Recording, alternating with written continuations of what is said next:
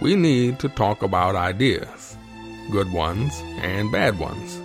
We need to learn stuff about the world. We need an honest, intelligent, thought-provoking, and entertaining review of what the hell happened on this planet in the last 7 days. We need to sit back and listen to the Iron Fist and the Velvet Glove. Welcome back, dear listener. This is episode 201 of the Iron Fist Velvet Glove podcast. I'm your host, Trevor. If you're joining us for the first time, normally this is a podcast where we have a little panel discussion about news and current affairs and things going on in the world, particularly politics. And we have a major curiosity with religion and its place in our world. But our episode today is a little bit different because I'm away in Sydney and I pre-recorded this on Friday, the 3rd of May. So it's being released a few days later. So if something extraordinary happened and we don't mention it, the reason is it was pre-recorded. So with me on this occasion is Harris Sultan, who is an ex-Muslim atheist who is running for the Secular Party and has written a book, and he's done a bunch of interesting things. So Harris, welcome aboard to the podcast. Thanks for joining us. Oh, thanks for having me, Trevor. Very good. So you've got a number of things that we'll talk about, but I guess people just sort of need to know who you are and where you've come from. And, you know, you were born in Pakistan, in Lahore, in 1983, and you're an actor and a talent agent, and you've performed in a few programs that people might be aware of, a few famous ones. Yeah, well, that was a while ago. I mean, I am a talent agent, so I do find work. That's what I do for a living. I do find my actors work in TV commercials and TV series, etc. And back in the day, I also happened to get some guest roles on shows like Sea Patrol and Neighbours and Utopia. Yep. So yeah, I mean, but these days I have put that at the bottom of my list to do things. Right. Yeah. Fair enough. And you're born and raised a Muslim, but you are no longer. So you had quite a journey, I suspect, from moving from being a God-fearing well, do Muslims refer to themselves as God-fearing or? Yeah. Okay. Yeah. It's very similar to Christianity. I mean, some of the terms that I use are very similar. Like, you must fear God. I'm a God-fearing person. A God-fearing person is recognized as something good. Being religious is synonymous with being good. All these things that you have to do, they're quite similar to Christianity. I mean, obviously they're both monotheistic religions. I was born. Obviously, I was born and I was told that I'm supposed to be a Muslim, and my family was somewhat very moderately religious. I mean, they obviously were God-fearing people, and they would believe in God and Muhammad being the perfect man, but they weren't totally what you would see as hardcore religious people.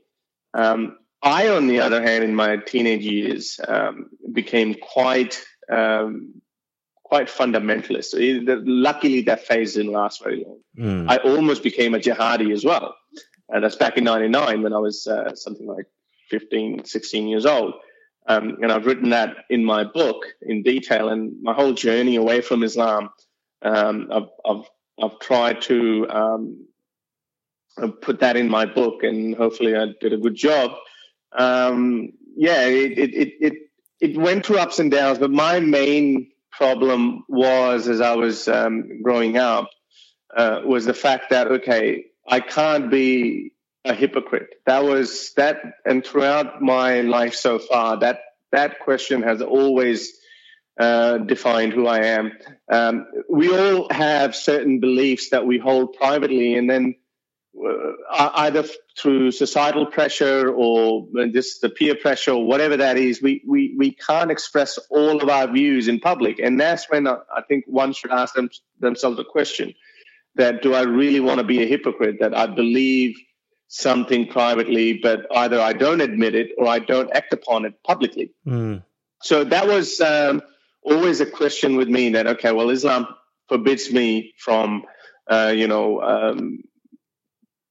being, intellectually hateful honest, I guess. So you've got a strong line of intellectual honesty where if something takes you on a certain view, you have to follow it through to what the conclusion must exactly. be. Yeah. Exactly, and also Islam is quite clear, and there's a chapter I've written on baggage of religion. That it's not just the fact that whether you believe in a God and Muhammad being the perfect man or not, but there's so many tiny details that a lot of Muslims and these moderate Muslims they ignore. Things like listening to music or enjoying art or depiction of living things in a form of a picture. All of these things through Hadith literature have been forbidden in Islam. And if you truly follow Islam, your life becomes very, very challenging, at least in this day and age. It might have been easier back in the 16th, 17th, 18th century. But these days, we have mobile phones in our hands all the time. And even some of the hardcore literalist Muslims have actually been have modified their religion, and they ignore the fact that, okay, this is a picture of an of a human being.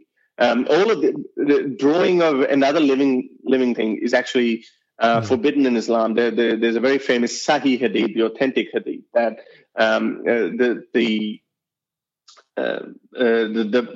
picture makers will be the gravest of the punishments on the judgment day will be given to the image makers. And even these hardcore Salafi Muslims, they ignore that because it's almost impossible. Yes. So that was the turning point for me as well, that, okay, if I believe in this religion and this religion tells me to behave in a certain way, then how can I ignore this? So that phase lasted for about a couple of years. And as I said, I became quite a fundamentalist. And then I always had other questions in my mind, and as I said, I've written that in detail in my book.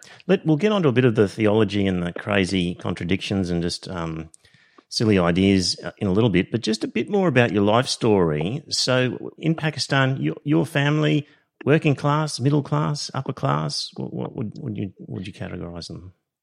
Yeah, well, middle class. We were not extremely rich, but we were better than the 95% of the Pakistani population, which is that doesn't mean that you should view the top 5% of Pakistan being like the top 5% of Australia. It's not like that. It was still a very poor country. It probably still is. Yeah. But we had, my mother was driving a car in the late 80s and the 90s when women usually didn't drive, not because of the cultural pressure, but also because of the economic reasons as well. We went to private schools. I went to a Christian school.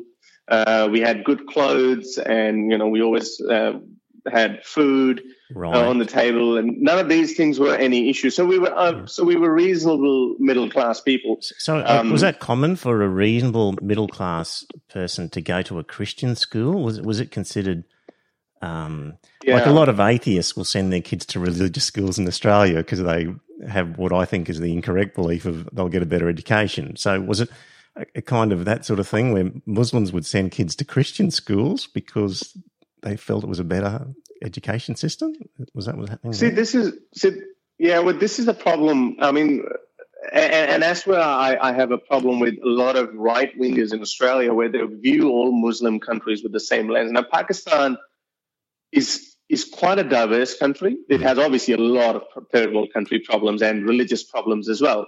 But you got to remember that Pakistan is different from countries like Iran or Saudi Arabia or other Middle Eastern countries because it has a lot of influence. The British, it was British India, so it had a lot of Western values. Now, majority of Pakistani laws are actually Anglo-Saxon laws. Mm-hmm.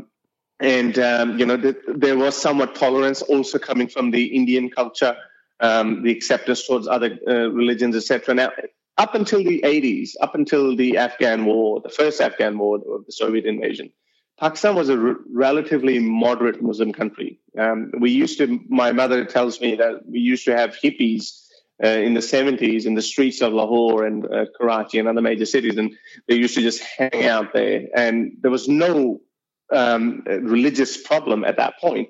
Now, obviously, in the 90s, in the 80s, the petrodollar started coming in. The American weapons came in to fight against the Soviets, and there was a lot of Islamization, which was actually funded by America. The jihadist literature was printed in the American universities because America was preparing an army for the invading Soviet Union. So there was a lot of Islamization. We had a dictator at that point, General Zia, who happened to be an Islamist himself.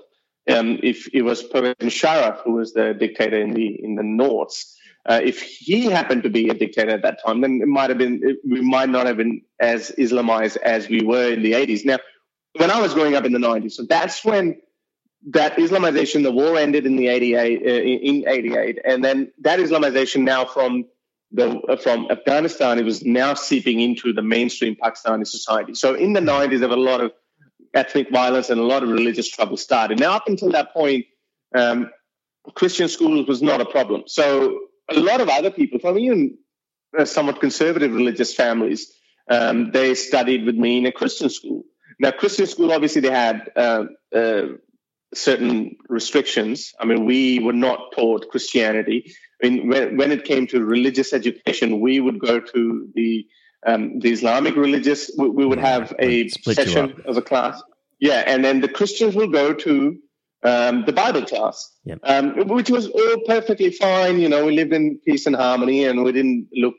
Well, we still looked down upon Christian students for some reason. There was obviously, if you're a Muslim in a Muslim majority country, you have the superiority complex that, you know, God is on your side, etc. But overall, it wasn't that bad. And our families had no problem with that either. And that was not an issue. Even now, a lot of good schools in Lahore particularly were actually Christian schools. Now, why people had no problem in sending their kids to Christian schools were purely because of the standard of education. The government schools were horrible. They still are horrible, what I've been told. You know, a lot of corruption and all the other third world countries' problems. But the private schools were better, and private schools were led by these Christian schools. My school was Cathedral School. They had 4 or 5 branches at that time in Lahore, and there were some other Christian schools as well that were doing really well, like Sacred Heart, and there's so many of them. So no, it wasn't that much of an issue sending Muslim kids to Christian schools. Mm-hmm.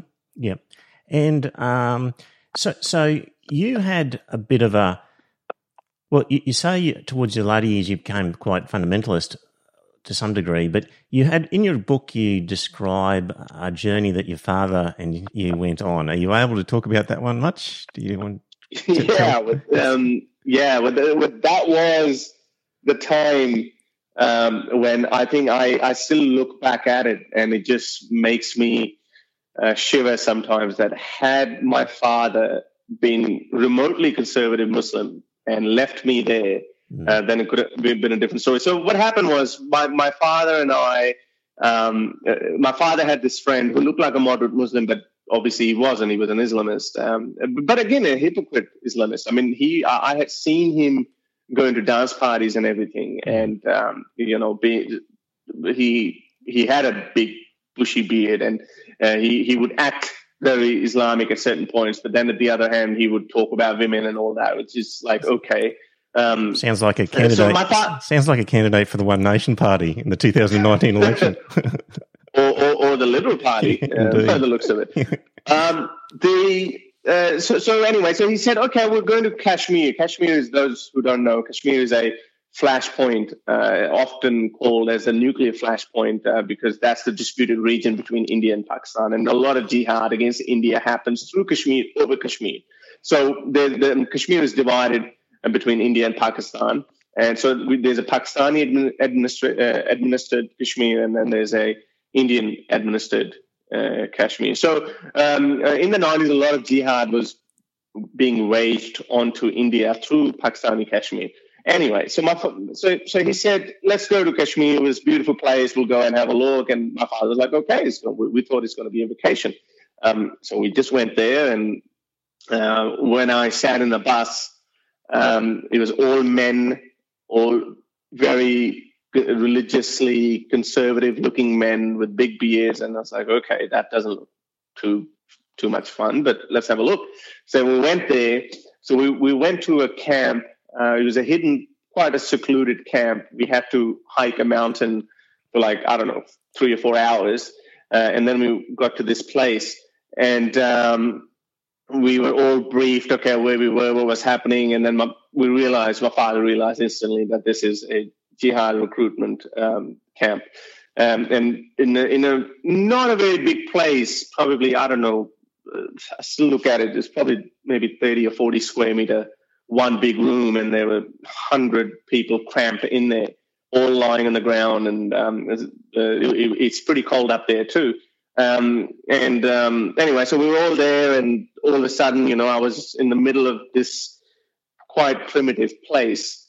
And the next day we slept there, and I was like, I just wanted to get out of there. But at the same time, it's not because I was repulsed by them because they seemed very religious. Because again, I was going through that stage in my life where I was trying to be a good Muslim, a good practicing Muslim, but it was still pretty primitive, right? I mean, we had a nice house, nice comfortable bed, and heating and air conditioning, and everything was great. And now all of a sudden, I'm eating in a big plate. We call it parat.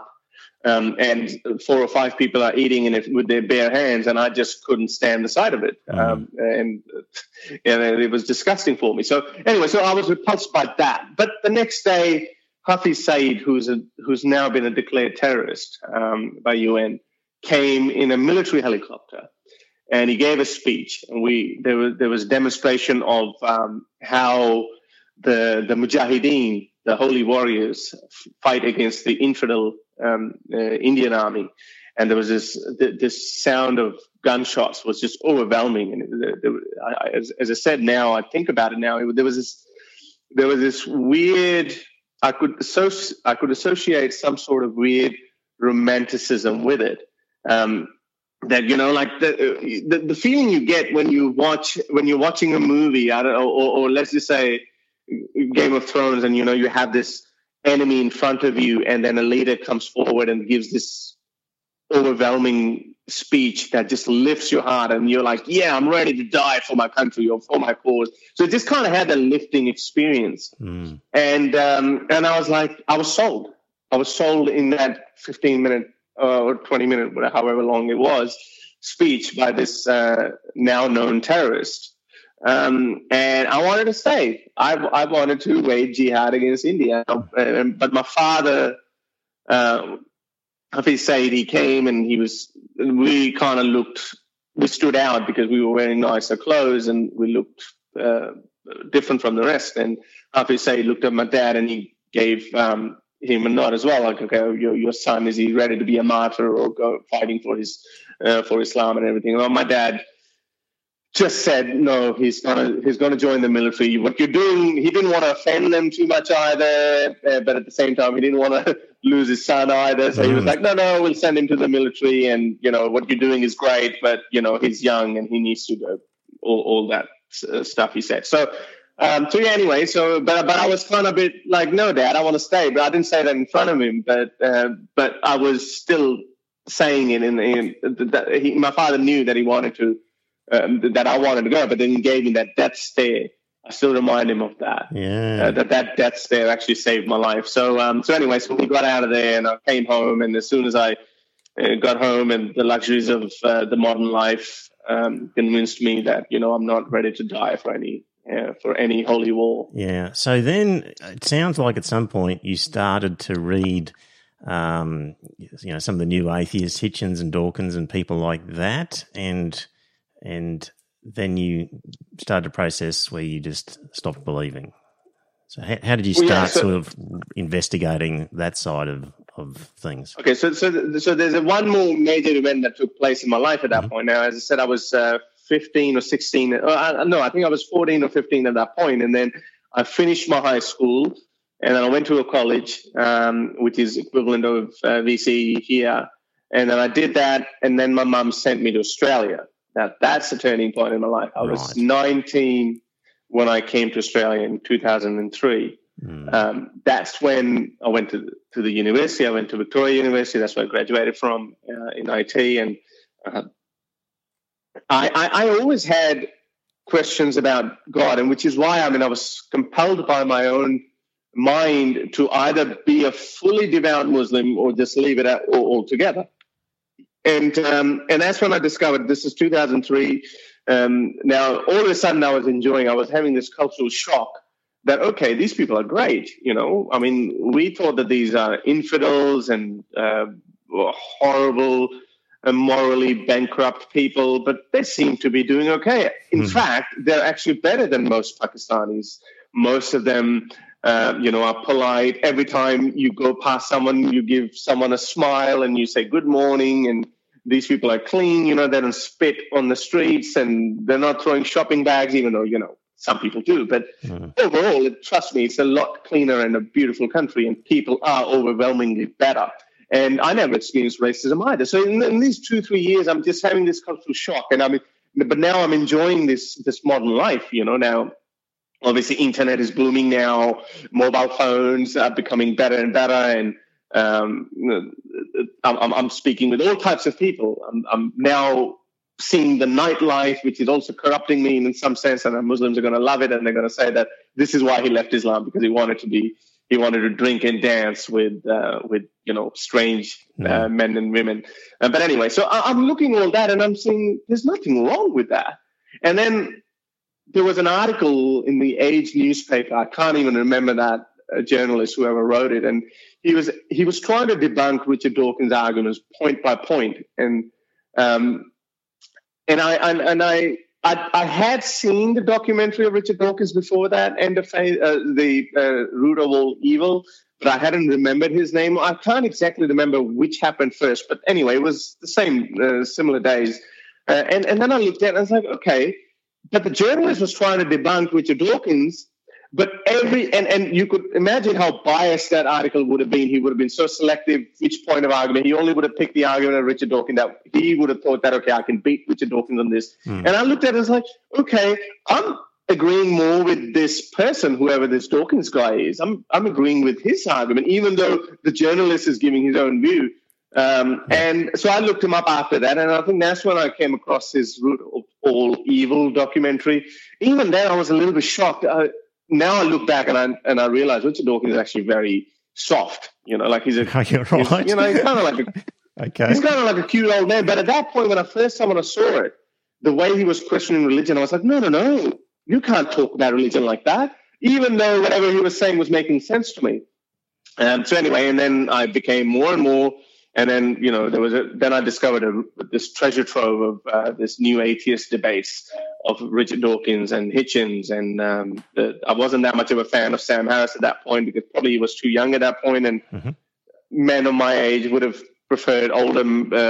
We can't associate wisdom with old men. Yep. So I was more attracted to what Dawkins and Hitchens were saying. But anyway, and then then I learned all my questions in my mind that I had. And now these very smart, intelligent people, well-educated people are answering those questions. So now I'm thinking, okay, well, I'm not alone.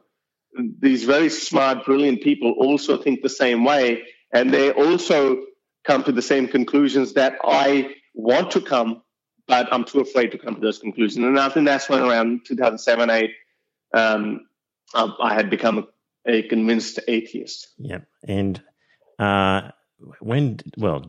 I assume your family knows. I mean, you've written a book. Is it like coming out as a gay person, like coming out as an atheist to a Muslim family? What's happened there? How did that go down? I always knew that my mother would somewhat accept it. She wouldn't hate me in a way that her relationship towards me would not change over it, even though now that I've learned that how lucky I really am that my family didn't turn out to be like these other Muslim families who totally disown their children. Yes, there was, not with my mother, but with my dad, there was a bit of up and down. There were periods where we didn't speak, but, I was living in Australia, he was living in Pakistan, we were living independent. And that was another major factor, that I had met my Australian partner by that time. And I still hadn't come out as an atheist openly, but my mother kind of knew that, he doesn't really buy this argument, like it's quite common in Pakistani culture or even Muslim countries, Muslim culture in general, to bring up words like inshallah, meaning God willingly, or mashallah, by the grace of God. They would bring up God in every second sentence somehow. And my mother could see that I'm rolling my eyes or I'm not convinced and I'm not using those words, and etc. So, but anyway, I hadn't come out openly, but then I started coming out a lot later on, and I'll tell you why that was. But at that point, I realized one thing, that if you go ahead and do it, then people around you, they end up accepting it. No matter what happens, they still end up accepting it. If they don't end up accepting it, if they truly shut you down, then so be it. But on the whole, people actually end up accepting it. So what matters is your conviction, how strongly you stand by it. There was a friend I had, and that's who I learned this experience from. My friend, he was a Pakistani, and he eloped and married the girl, and both the parents of the girl and the boy were against that marriage, and they both disowned these kids, but they went ahead and they did it anyway. But when the kids were born, a couple of years later, both parties, both the parents from both sides, kind of ended up accepting them, and now they're living. Was that friend living in Australia, and his parents? Yeah, he was living in Australia. Yeah. No. But they were Pakistani, but they were living here. But I'll tell you why I worry about Islam in Australia, because Muslims here tend to be more Islamic than Muslim in Muslim countries, and I'll give you some examples later on. But anyway, and I realized, okay, he did it, she did it, their parents disapproved of it, but they still ended up doing okay. And then I started experimenting that with my life, and I started saying, I became more and more brazen with my arguments, and I realized, they would disagree, but there's not much they can, and it's probably because there's not much they could do anyway. I mean, my experience would have been totally different if I was in Pakistan. I understand. I either would have remained a Muslim, like a lipstick Muslim, like just, like I'm just a Muslim. Like most Pakistanis, they're just Muslims just per se, but they're not really Muslims. Or if I was an atheist, then I would have never come out, because then my parents' attitude towards me would have been very different. And not only just your parents, your teachers, your friends, your distant family, everyone. Yes. It would have been very different. So I was lucky in that sense that I was living in a Western country. I was financially independent. And now I had a white Australian partner, and she obviously she would support me on this. And I if my parents had disowned me, it would not have made much difference to me. Of course, I would have been sad for not having my parents in my family, but in my life. But another thing is, this might sound very harsh thing to say, but it's also another thing that your parents, as they get older, I mean, they need you. They kind of need you more than you need them, per se. Like, I mean, I'm sure I would feel that way when I'm old and, lonely, and I would need more, I would want more family members in my life. But that's just a phase of life that people go through. And I realize that. And that's why I tell all the other young ex-Muslims as well. The first advice I give them is to be financially independent, and then you might see some blowback from your family, but eventually they will come around. Yeah. You hear a lot of stories where people are just enmeshed in a society that's deeply religious. I hear it more on the Christian side, where they might be Mormon or they might be Seventh-day Adventist or something like that. And if they are to renounce their religion, then not only do they lose their family, but they lose their entire social network, because that's all they've been doing their lives. Like with the Mormons, they keep you busy in Mormon activities, and you don't have time to build friendships outside the Mormon community. So Scientology, they're all like that. They just sort of swamp you with their religious community, and therefore extricating yourself is so much harder. So if you've moved away, you're financially independent, and you've got a chance to create a social circle outside of your religion, then you've only got the difficulty of dealing with the ideological change of mind, so yeah. Yeah, but you're not that emotionally invested in them. And like, I mean, if you have a friend, if you just met a friend who just happens to be, on a totally different end of the spectrum, then you can cut out that friend. But now also your experience with your immediate family, if they've disowned you and you moved away from them successfully and you stood back on your feet, then you have been strengthened by that experience. So now any future people with ideological differences, it wouldn't be that hard for you to disassociate yourself with them. Yeah. So that experience kind of helps you too. And I think the big problem that I am seeing now, because there's a wave of this rise of apostasy or atheism in the Muslim world, is that this new gen, these millennials now who are 15, 16 year old now, they are exposed to this new atheism in a way that we weren't exposed, and now they're looking at it, and the two kind of things that their parents are taking them as. It's like teenage rebellion is an age-old thing, and they think, okay, well, that might just be a phase. And obviously, teenagers react in a certain way, and they, more emotional at that point, and they could be emotionally more expressive, and they come out as an atheist, and then obviously they face the consequences at that stage. So their experience is different as well. Whereas if you wait, and this is why I tell all of them, become financially independent, finish your education, stand on your feet, and then maybe start exploring the world and start becoming more brazen. But it's a difficult thing it's easier said than done, because if you're 18 and 17, you are being asked to fast in the month of Ramadan that is about to start in a couple of days, and you're asked to pray 5 times a day when you don't believe in any of those things. And to top it all, you are a teenager. You are more interested in, Kim Kardashian or what's the next Avenger movies.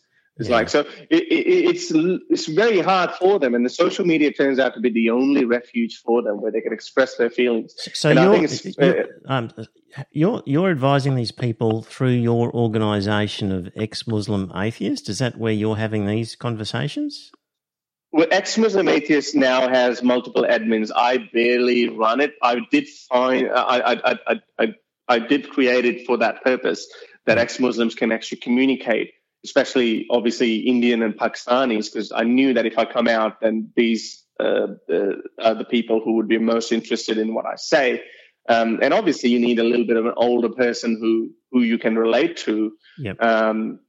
And I've seen, I thought initially that I would be, I would be just abused left, right, and center. But now there are thousands of atheist ex-Muslims in Pakistan and India who communicate through to me, through that page, and through my other online profiles. Right. And it feels great that they can again, as I said, because it's a very critical age. It's a teenage years. These are very important years of your life, and they shape your future. And people can go into depression very quickly because of this.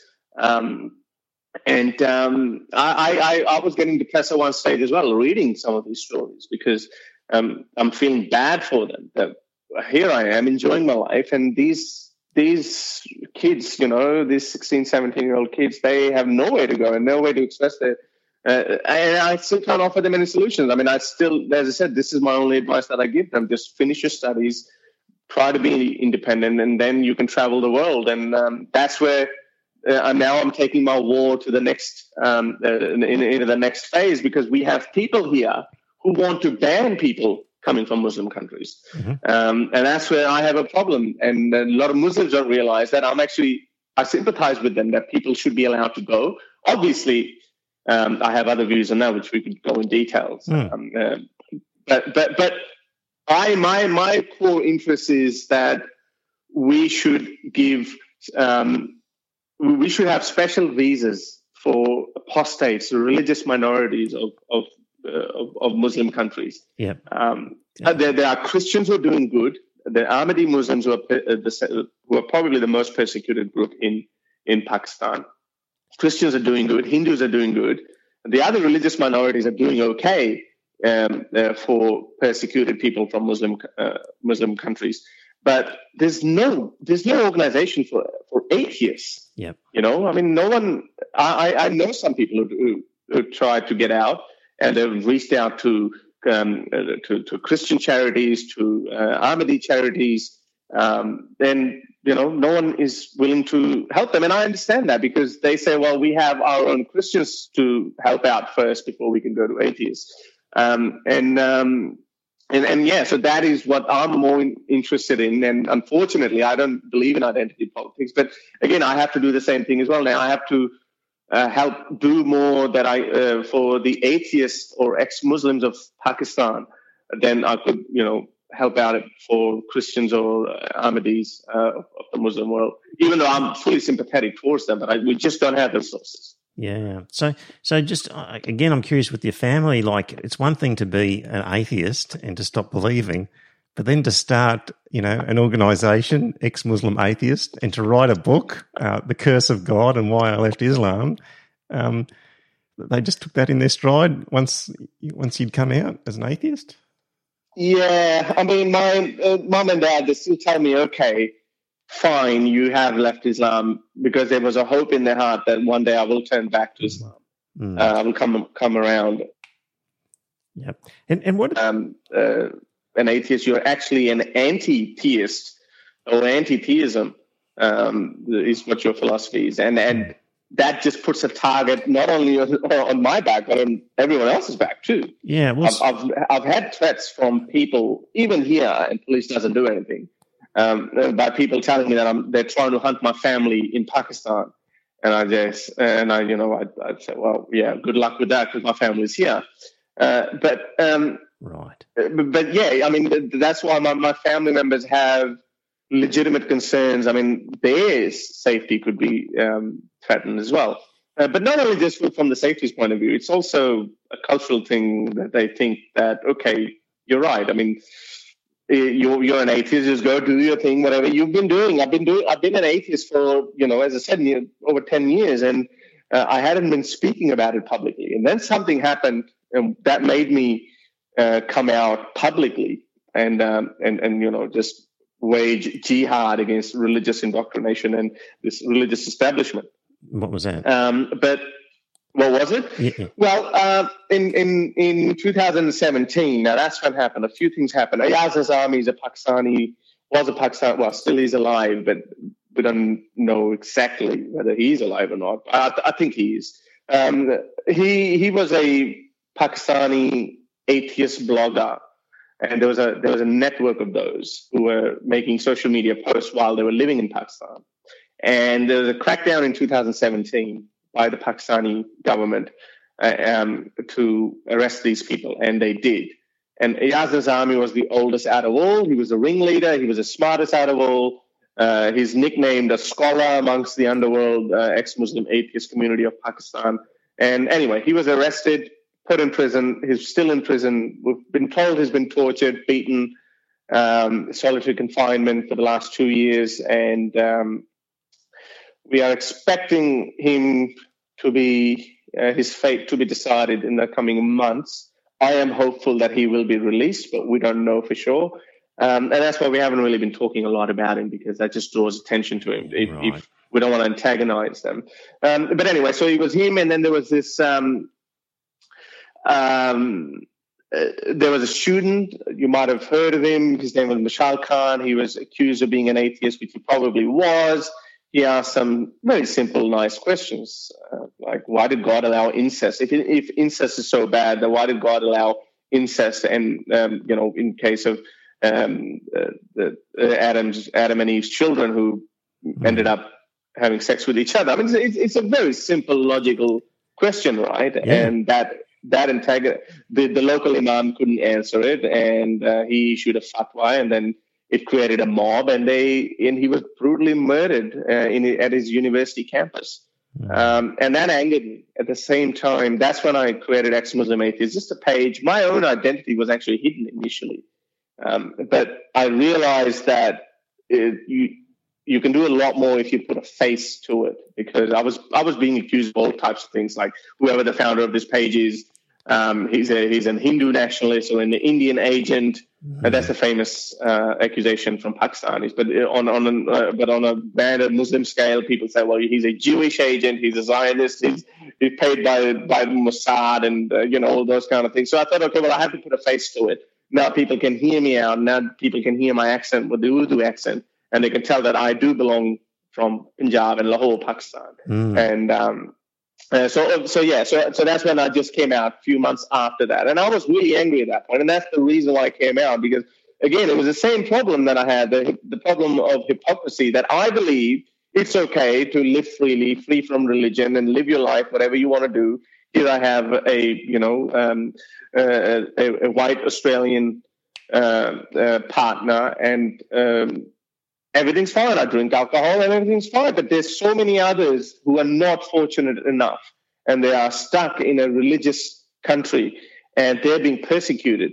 How can I live with myself? I mean, how can I hold this view privately that it's okay, you can do it, but then not do anything publicly about it? That is a kind of hypocrisy to me. And that's, again, that motivated me to come out and start speaking about it more publicly. There's a theme developing here, Harris, that you just can't do things halfway, can you? You've just got to go boots in, all in, by the sounds of it. Yeah, I mean, otherwise, what is the point of it? I mean, I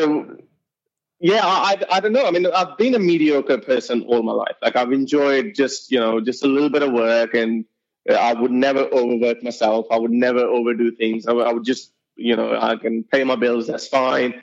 I have my views that can be confined to a close group of friends, and that's about it. We just all have a laugh about it, and that's it. But then, but yeah, I mean, lately, with the last few years, I've been just saying, okay, well, if you do believe in something, why don't you just go full on and just go to the end and just do your best and see what happens? I mean, success is not guaranteed, but at least effort is guaranteed. I mean, the effort depends on you alone. I mean, no one else is responsible for it. So yeah, I mean, that's why I want to. I mean, again, I guess where you're going with that is the same thing with politics. I mean, yeah, I'm saying these things, but what actually am I doing about it? I mean, politics is the most effective way to bring a change. I mean, as a freelance speaker, I could say anything, I could speak anything, I could speak as much as I want, but it's not really going to bring an active change. I mean, yes, we could influence politicians to change their policies, but they may not do it. And that's why I got into politics. Yep, and so on that score, you are a candidate for the Secular Party in the upcoming election. You're a Senate candidate, so congratulations. And well, give us the pitch, Harris. Secular Party. Well, full disclosure, dear listener, I was a member of the Secular Party, and I myself stood for the Secular Party in the Queensland Senate race at the last election, but I resigned sort of shortly afterwards. So, and the same with Scott, my co-host. So, I've had a deep involvement with the Secular Party myself. So that's put that out there. But Harris, tell us, why did you choose the Secular Party? Why should people vote for you in the upcoming election and for other Secular Party candidates? Well, okay. So, I mean, from my talks so far, you obviously would have develop some sort of an idea how I feel about religions and their control over our society. And secular parties seem to be the only party that my social views are most in line with. We are somewhat, left of the center, probably a little bit more on the left. We are what we call classical liberal, and that's how I am, and that's what I found secular parties' policies to be. I met John Perkins, who's the president of Secular Party of Australia. He invited me for a speech, ex-Muslim conference that he did earlier this year, and that's where we met in person and in detail. And then he asked me if I would be interested in running for the Senate. Again, I didn't answer him straight away. I only decided, it took me a couple of months to decide because, again, it was the same problem. Like, I'm enjoying myself as a freelance speaker. I can say whatever I want. I can, I don't have to mince my words. I don't have to worry about being politically correct. If it makes sense, if I can justify it with words and reason and rationality, then I can put it out there. But politics, to me, seemed like a dirty business, so to speak. It's like, okay, you have to be a hypocrite to be a politician if you want to be successful. There's a lot of compromise called for. There is. I mean, And we see this time and time again. Politicians say one thing publicly and they say something else privately. I have never lived my life like that, and I don't think I'm going to change that, and that's why I'm not going to get into politics, and that's what I thought. But again, on the other hand, you get to think that politics is the most effective way to bring a change. I mean, if I really want to do something, I have a voice, and I think seculars and humanists and the classic liberals are losing their voice in the politics. We see the left, the far left parties are hijacking the Labour Party, and the far right parties are hijacking the Liberal Party, and we're seeing this divide. And as a result, the major political parties are being pushed further and further towards the extreme ends of the of the political spectrum, and where are these people in the middle? Where are they going? And I think they are also becoming more and more polarized, because when a person who sits on the center, or maybe a little bit to the right, maybe a little bit to the left, when they sit there and when they see, okay, here's a leftist party that is trying to shut the free speech down. They're bending over backwards just to appease other cultures, just in the name of cultural diversity and tolerance, just in the name of it. And even though this person might hold those views, but we cannot compromise on our freedom of speech. And that pushes that person a little bit further to the right. And the person who's a little bit further to the right is going to be pushed even further to the right. And same thing happens with the left. The people who are so people on the left are becoming further. They're going further and further towards the left when they see these religiously motivated people. Now, as you see, these three liberal candidates who had to resign, and I was shocked. Well, not that shocked, but I think people should be shocked that this is how far these extreme views, people with extreme views, have penetrated into our mainstream political parties. That this Senator Whelan, the candidate Whelan, what kind of views she made, and she was running on the Liberal Party's platform. There was another guy, Killen. I think he made homophobic statements. These people are being pushed, and they're coming into it, and she would have had some votes as well. And I don't know. I don't want to make too bold a statement, but it seems like maybe the Liberal Party did know about it, and they try to turn a blind eye towards it. And the leftist party, people on the left who used to be on the left. I mean, as I said, like, I would classify myself as a person on the left. I'm a classical liberal. I stand for cultural diversity, multiculturalism. The same thing anyway.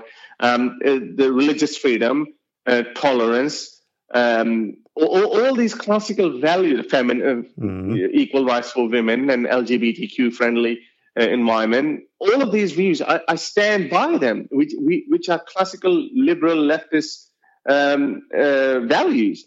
But when it comes to, now that's where I see the hypocrisy of the left. When we see that, okay, if someone is homophobic, you condemn them, the leftists condemn them. If someone tries to express their religious views, we condemn them. But when it comes to Islam, that's when they all, oh no, we can't go there. Yeah. They hesitate. Yeah, and they shy away from making a statement. And I think that is what's pushing people further to the right. That's because that's a persecuted minority who are oppressed. So the way I describe it to people, I've got a little chart on the Facebook page for the Iron Fist Velvet Glove podcast. But basically, on the left, they've adopted identity politics and virtue signalling and victimhood and cultural appropriation ideas, which people like us in the centre have a problem with.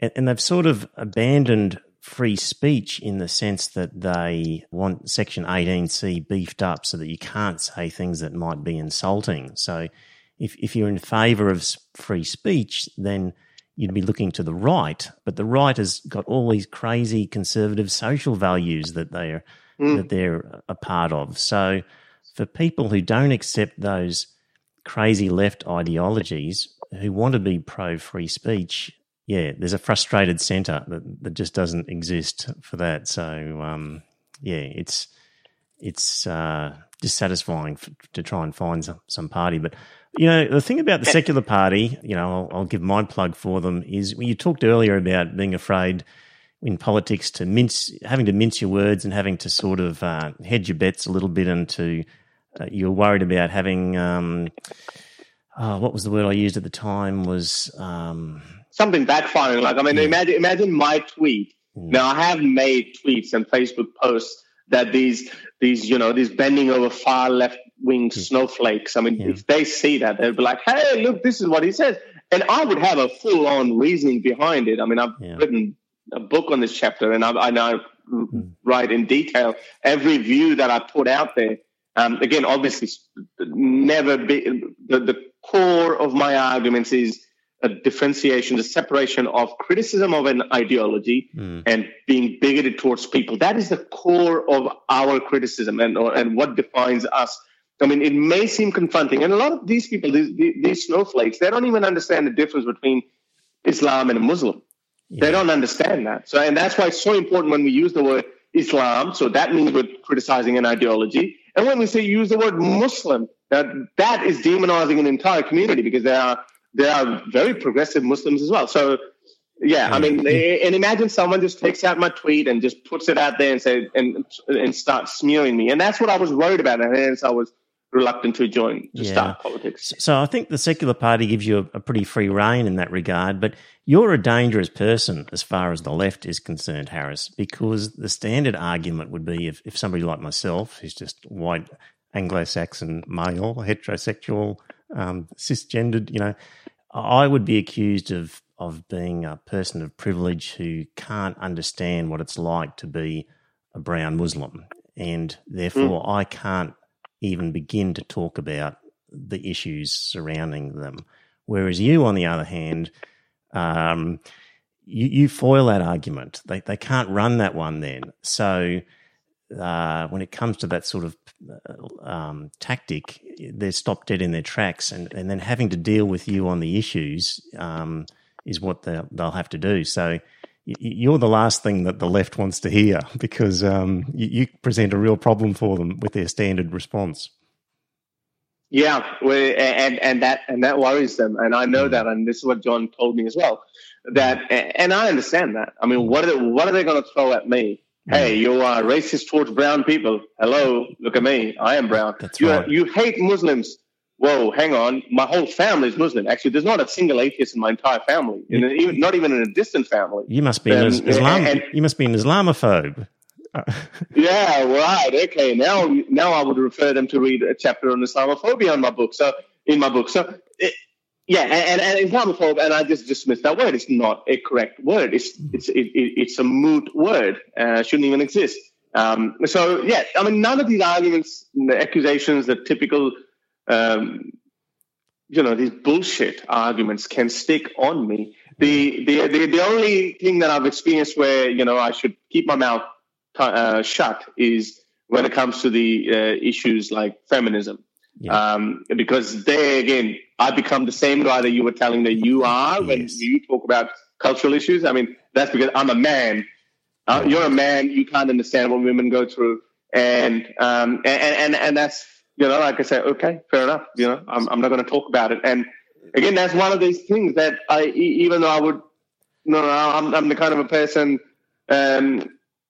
who believes in equality between genders and sexes, and I would stand by all the women again. But I'm not going to use the same argument. Hey, look, my mother is a woman. I love her because it's the same. Then they're going to say, "Oh, you're saying this, the thing that every racist person says. Hey, my best friend is a black guy." So, there's some arguments can stick, but again, as far as Islam is concerned, which is the topic that I'm most interested in, none of these typical arguments can stick, and I think this is probably why it should be. Hopefully, it would be effective when we do talk about Islam. Yep. Here's a tricky one for you. Then, what about the hijab, the burqa, the niqab, that sort of thing? Where do you stand on that? Well, I don't support hijab on ideological grounds, but I do support people's right to wear a hijab.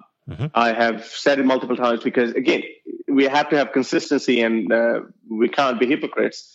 If government or states have no business in dictating what people can and cannot wear, even though the only time when we can say we can liberate a person who's genuinely a victim is when a person is being forced to wear by societal pressure, which is probably not that much in Australia, but which exists in the Muslim world, or being forced to wear by the male guardian, like a father or a husband, which very well happens even in Western countries as well. Now, the three reasons why women wear hijab. Sorry, before I go into that. So that's the only time when state can actually try to protect a woman and treat a woman as a victim in any other case of women abuse, like domestic violence. Actually, I will interrupt. There are cases where the state does, in fact, impose dress regulations on us. It happens all the time. Like, try walking down Queen Street with no clothes on. Like, they'll say, you've got to wear clothes. Or there will be other venues where a certain standard of dress is imposed and you just won't be allowed in if you are too casual. So, but moot point, but keep going. Sorry, you had about three things, yeah. No, I'm happy with that. So I mean, yeah, and that's why you would find it funny that I actually do support a nudist movement. Not that I am a nudist myself, but again, I do say that states should not have any right to determine. But again, we can understand that being a nude can sexualize the places which we don't want to be sexualized. Obviously, I mean, nudists can't walk into a primary school. So there are those restrictions, and I understand that. As far as the other point, having a dress code is concerned, yeah, that's fine. I mean, those dress codes are imposed by an organization, not by the state. I mean, for example, you can't. You actually can go in your shorts and t-shirt or a singlet in a magistrate's court. There's no official punishment for it, but it's obviously you're gonna get some stares and you're not gonna get a favorable decision from the magistrate, and you might even get an earful.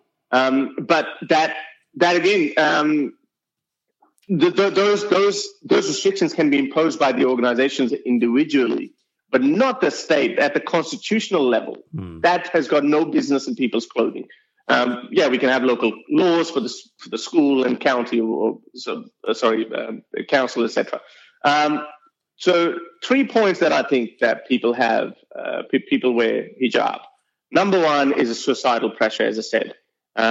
So a woman, it's easier if you live in a society where not wearing a hijab is frowned upon. So you can wear a hijab. One of my good friends, she's a psychologist and delivered a speech at the ex-Muslim conference. Said even though she had atheistic tendencies, or she had probably become an atheist by that point, wore a hijab just so she doesn't get stares from people, or not even get sexually harassed by people. Because that's another end of the spectrum. If you don't wear a hijab, then you must be calling for it. You must wanting to be sexually harassed. So to avoid all of that, she wore a hijab. Now that's a classic example of a societal pressure. The second example is obviously a pressure from your immediate family members, the male guardians like your father or your husband. That even though you don't want to wear it, but you have to wear it. And the third reason is a pressure from your God, from your religion, even though you might be questioning it, but you want to please your God and you don't want to burn in hell for eternity. And that's why you are wearing it. Now that we can't really do much about this third reason, because that just has to come from education or the total flip on one's worldview. But the other two give you good grounds to speak up against hijab more forcefully. That's why when people like Jacinta Ardern, when she wore a hijab, I think she spat in the faces of everyone. All those feminist activists in countries like Iran and Saudi Arabia who have been fighting to have freedom from wearing the hijab. And that was I know she did it with good intentions, but that was just not a very well thought out political stunt. But she became a hit in the Muslim world. Good luck with that. So those three reasons that I gave you are the reason why people wear hijab. Now tell me again, out of which of those three reasons tell you that hijab is empowering women? Now, that is the slogan of the leftist people. And that's where, again, I have a problem with it. These neo-leftist people, that hijab empowers women. And well, they would against it. They would say, let me play devil's advocate. They would say that as a woman, I might choose to wear it because, I don't want men looking at my body, and so I can deny them that view, and it empowers me because I can stop men looking at me in a certain way. So I'm empowered, is what the left might say. That's fine, and then that obviously is the third reason that I'm wearing it for my religious reason. I'm not being forced by the society. I'm not being forced by my male guardian. Yeah. And as I said earlier, there's not much we can do about that reason, and this is also a strong reason for us not to ban the hijab. But again, it's not really a choice, is it? I mean, if it is being dictated to you by your religion, where's the choice in that? A choice would be, okay, God, I can. What if I don't wear a hijab? Okay, you don't wear a hijab, that's fine. Now that is a choice. A choice is a voluntary selection between multiple options. Now that is not an option for a person who genuinely believes that a God is going to be extremely angry if I don't wear a hijab. So it would be empowering in a sense that if for example, France, right? I mean, there would be, or if you pass a law where we outlaw hijab and we say no one can wear a hijab, otherwise you will have heavy fines or you'll go to jail. And then some women defy and say, no, we're going to wear it. Now that could be a symbol of freedom. Yes. But in this case, if you're wearing it because your end game is you're pleasing your God, and I don't see that. Where's the choice in that?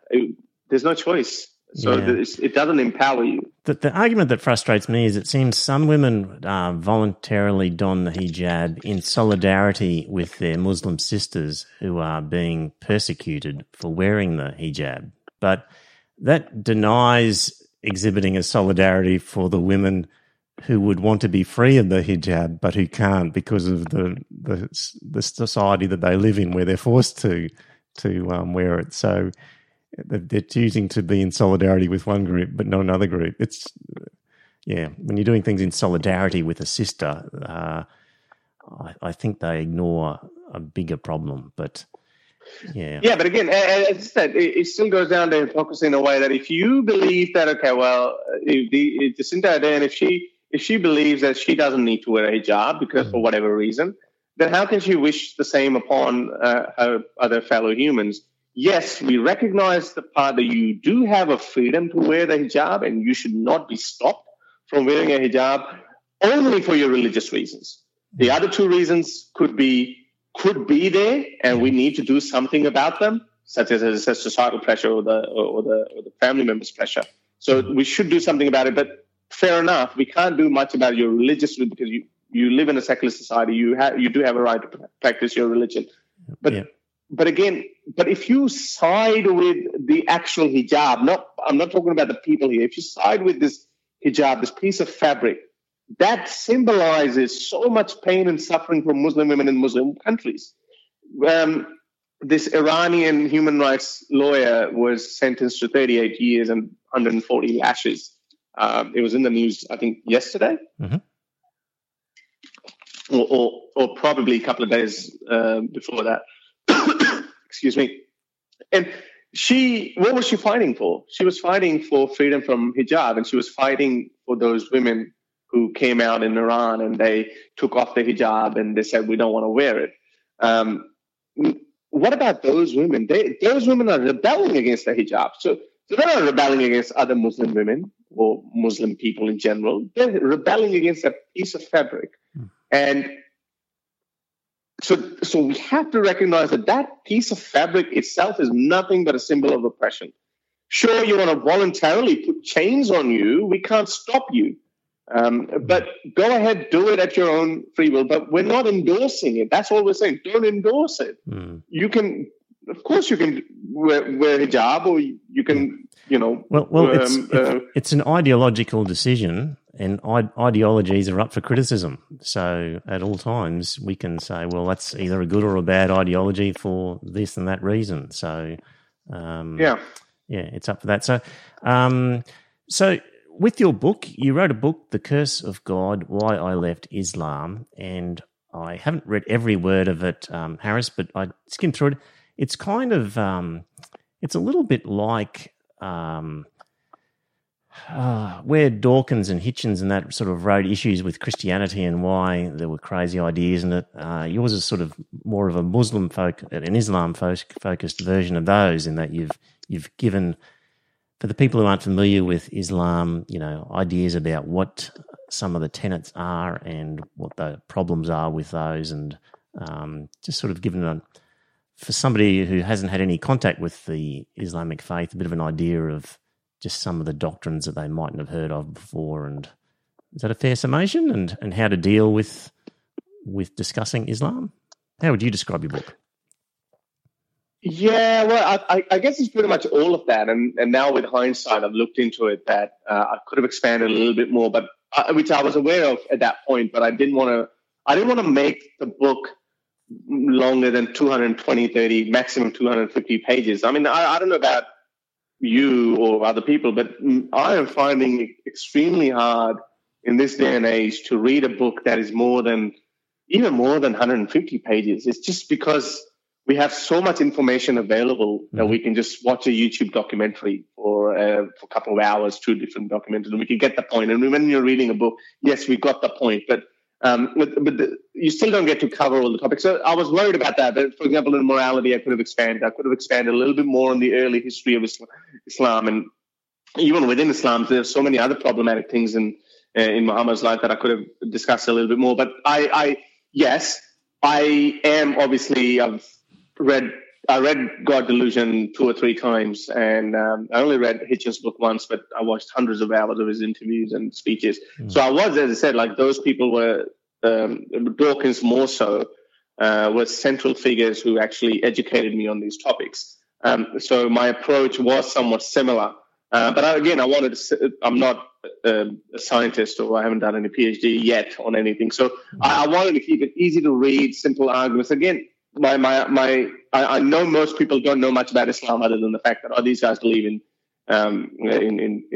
Allah, and they believe Muhammad was a prophet, and that's pretty much it. Or they wear a hijab, or some of them tend to blow themselves up in crowded places. That's what the general view of the Westerners is. So yeah, they need to understand a little bit more about it. There's so many things in Islam as well, so many interpretations of Islam as well. Whereas here, Dawkins' book, and also for Hitchens, they were more so on the topic of God, and with some hints or sprinkles of Christianity, and where I focused on Islamic God, and that is probably one of the biggest differences. And then there are a few other things that I wanted to talk about, but why I picked some of the most simplest arguments, and some Western readers might think, oh, well, okay, we've heard that before, or these are simple arguments. You've got to understand, there's always a new generation coming in who have never heard of these arguments before. Secondly, I was amazed when I communicate with Pakistani or Indian religious people, whether they're Muslims or even Christians. I am amazed at how far they have fallen in this discourse. Even the educated ones, even doctors, they ask some of the silliest questions that an 18-year-old Western educated person could answer. Some of the very simple arguments, like, oh, incest. Well, what are your views on incest? If you remove religion, then everyone will be sleeping with their sisters and brothers, and or the arguments like, okay, morality, and all the very simple arguments which have been heard, and not just today, but when the Renaissance happened, and the Humes and Nietzsche's of the world, when they educated us with that. In the Islamic world, I'm telling you, there hasn't been any Hume. There's no Renaissance there. All the celebrated thinkers of the Islamic world have preached about religion, and as a result, the population is just totally oblivious. And that's why, because now thanks to social media, people can watch Richard Dawkins' interview. They can watch Sam Harris's debate, and they can say, "Oh, okay, I never thought of this." And so, again, for that, I just wanted to put it in a book. And again, I am sending. I've already had a lot of people, Muslims from Pakistan and India, who've said, "Well, we've changed our mind." And I see that's a great thing, because even if I die tomorrow, it would still hopefully be improving the lives of so many people. Yeah. So just getting back to politics as we sort of wind it up, bearing in mind people's attention span doesn't go much beyond an hour. Yeah. So, if you get lucky and you get elected as a senator for the secular party and you manage to get into parliament, and through a miracle you hold the balance of power so that every group has to come to you for a yes or no vote on politics, what are some of the things that you would change about Australia if you had half a chance? Look, again, we recognize we're not forming any government. Okay, so we are a small minor party with a very narrow agenda on secularism. We believe that that these issues are going to amplify even more. Australia is going to get more and more polarized if the left and right don't get the act together. But by left and right, I obviously mean the left of the center, the right of the center. The two major political parties, they're getting more and more hijacked by the extreme ends of the politics, and this is going to get highlighted even more, and we're going to pay the price for it. The only solution to that is true secularism, total transparency, no affiliation with religion, for or against. Government, state should stay away from it, and that is not happening. As I said, left is appeasing the Islamist movement. The rightists are becoming more and more racist and bigoted, and that's going to amplify. We have seen this in the Western world. The rise of Trump is an example. I've seen atheists and so-called secularist people voting for Trump. And that same thing has happened in Italy. In Netherlands, the right-wing parties are gaining more momentum. It's happening all around the Western world. And we, for the first time now, it has amplified to the extent, as I said. I mean, I'm not overplaying it, but we can see, these three liberal candidates, these 10 years ago, they would have been the fringe of the Australian politics. They would have been on the far right to say these kind of things, what they have been saying. But they have come into a mainstream right of the center political party so openly. And yes, Liberal Party has disowned them now since then, but it's only going to get worse. The only solution to that is we need to be truly secular. We need to end our affiliations with religions. It needs to no association with Christianity, no bending over backwards for Islamism in the name of their cultural minority. What about a minority within a minority, like the gays and homosexuals of the Muslim community, or the feminists of the Muslim community, etc.? So state just has to stay away from the religious values, religious culture, and religion, and that's that's a very narrow band that we are promoting. Now, as far as the other things are concerned, like climate change and where do you stand on the public transport, etc., we do our policies more are in line. People can go to secular.org.au and read our policies that are outlined there. And most of our policies are in line with Labor parties, socially progressive sort of ideas. We are socially progressive, yes, and that's why our grievances with the Labor and Greens is because they are just becoming more and more bending over backwards leftist appeasers, which we don't want them to become, And yeah, so as I said, so sorry, I dragged on for a little bit. So our very narrow band of policies that we have.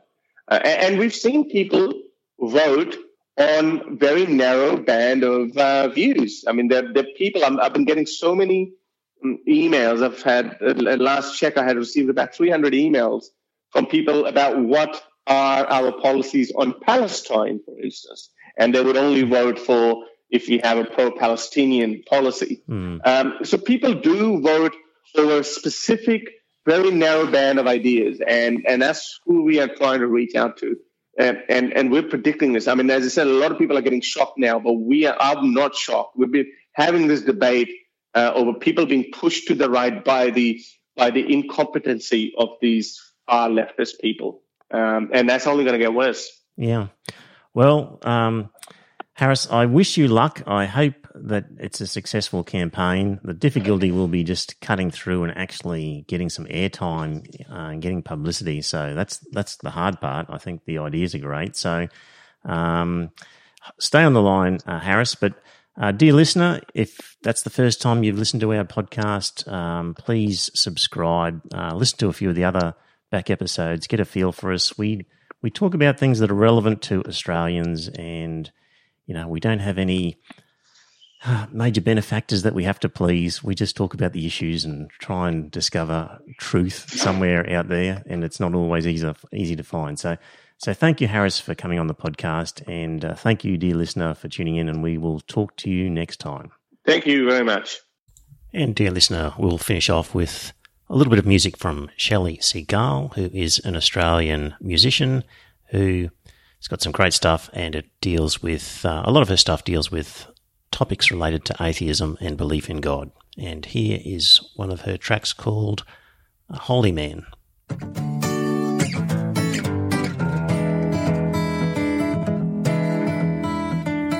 Who is the holy man, and what does he believe?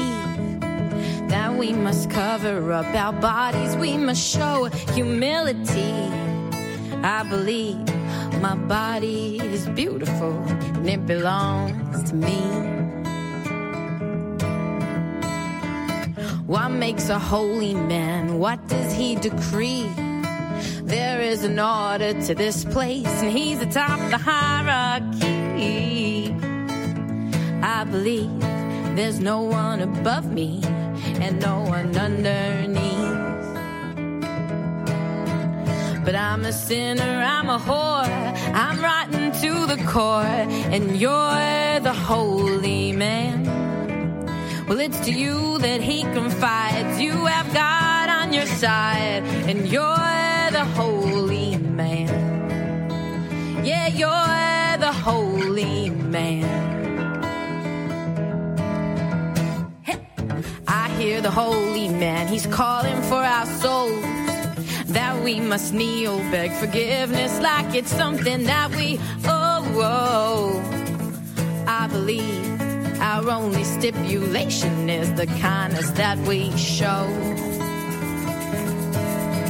But I'm a sinner, I'm a whore, I'm rotten to the core, and you're the holy man.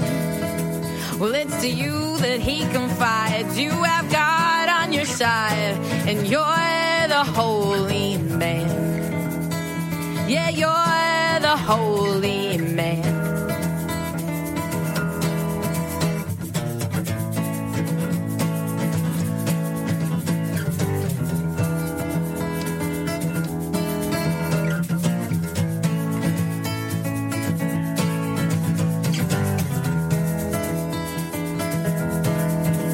Well, I'm a sinner, I'm a whore, I'm rotten to the core, and you're the holy man. Well, it's to you that he confides. You have God on your side, and you're the holy man. Yeah, you're the holy man. Yeah, you're the holy man.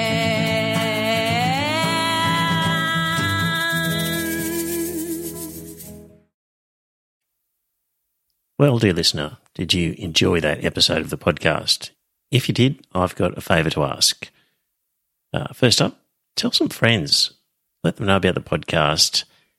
You'll be discussing something at some time, and you might be repeating something I've said. And when you're talking to your friends, say, hey, I heard this on this podcast, and it's worth listening to. And maybe pick an episode that you think's a good one and direct them to it. Like, grab their phone and go to their podcast app and search for Iron Fist Velvet Glove and subscribe on their behalf on their phone and just put the word out. The other thing is you could become a patron and support the show. So if you go to our website, you'll see a link to Patreon, and there are some different options for subscribing and paying per episode. And really, the amount that you pay depends on what you get from the podcast. So there's different levels ranging from $1.50 Australian to, I think, $10 and various ones in between. It's really, what do you think it's worth? Is it worth a cup of coffee? Is it worth more than that, less than that? Whatever you get out of it, because not everybody gets the same. Maybe you don't listen to the whole thing. Maybe you never talk about it with people. Maybe you really couldn't care less half the time whether the podcast is there. It'll be different for everybody. So if you get a lot out of the podcast, contribute a bit more. If you don't get much, contribute less. But in any event, you can subscribe there. If you don't like the idea of a regular subscription, the website has a link to a PayPal donation, so you could just do a one-off donation every now and again. So there you go. It'd be good to spread the word, get a few more listeners, and that way, look, if we ended up getting more listeners and more money, we could do maybe a second episode or more special episodes, provide some more content. So it's up to you. If you think it's worthwhile, let people know. Thanks.